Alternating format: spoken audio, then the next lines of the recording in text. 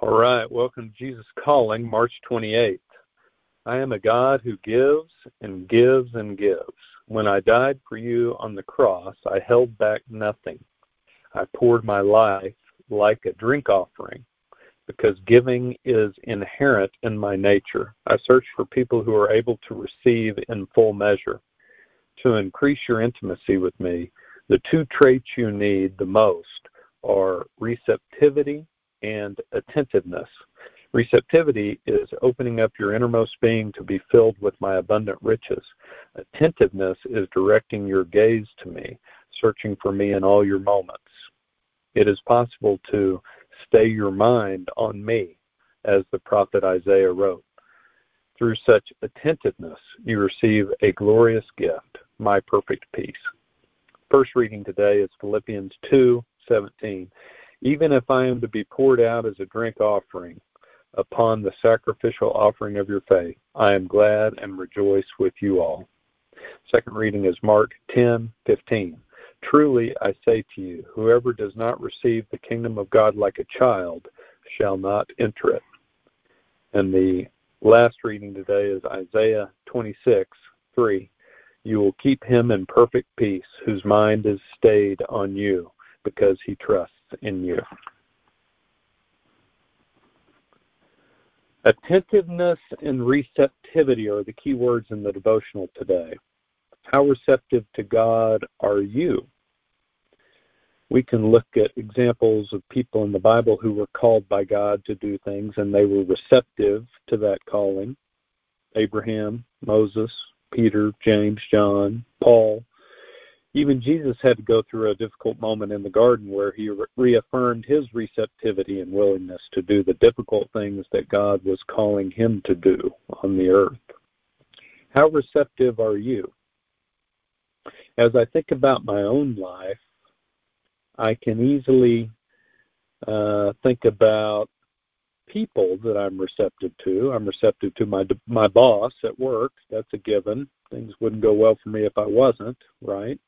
At home, I'm receptive to the wishes of my wife. Not that I always agree to do what she prefers that I do, but I'm receptive to what she wants because I want our relationship to be characterized by that idea of teamwork and serving one another. But receptivity to what God is asking me to do, that takes some effort on my part. One, to discern exactly what God is asking me to do, because I don't hear his audible voice like the voice of my boss or the voice of my wife. But his voice does echo throughout the scriptures, and his voice comes to me figuratively through my prayers to him. He nudges me along a certain path. He clarifies for me what he wants me to do. But the key part of that clarification, and the other big word in our Devo today, is attentiveness. That's a real key to it all, right? I mean, because God does not force his will upon us. He could, but he doesn't. He gives us the freedom to choose, to be attentive or not be attentive, to read Scripture consistently or to not read Scripture, to do something for him or for someone else rather than just feed our own desires and wants. That attentiveness, directing our gaze toward God, taking up his way of doing things, as demonstrated by Jesus, is what brings us into close contact, close communion with him. I remember my old Young Life leader in high school talking about being all in when you follow Jesus. Toby Mack talks about it in his songs. The author of the devotional today talks about how God held back nothing when he sent his son to die on the cross. We have great examples of what it looks like to be attentive and open to receiving God's instruction in full measure. And the devotional reminds us of the great gift we receive when we are willing to do that. which is God's perfect peace.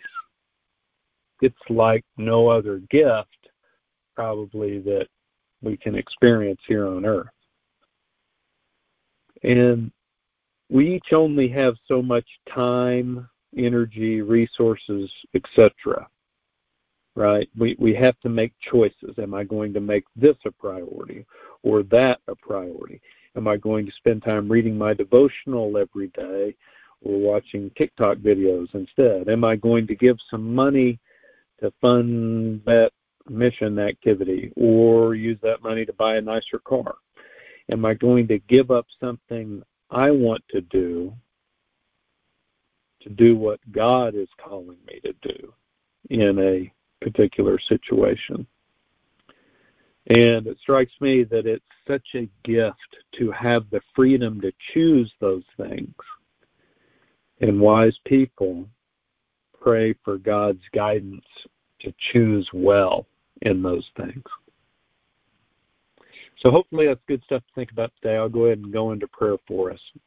Lord, thank you for the opportunity to choose. Help us to be attentive and receptive to what you are calling us to do. Help us to make that a priority in our lives so that it is consistent and that our minds stay on you, that we make that choice and make that commitment and make an effort to follow through with that.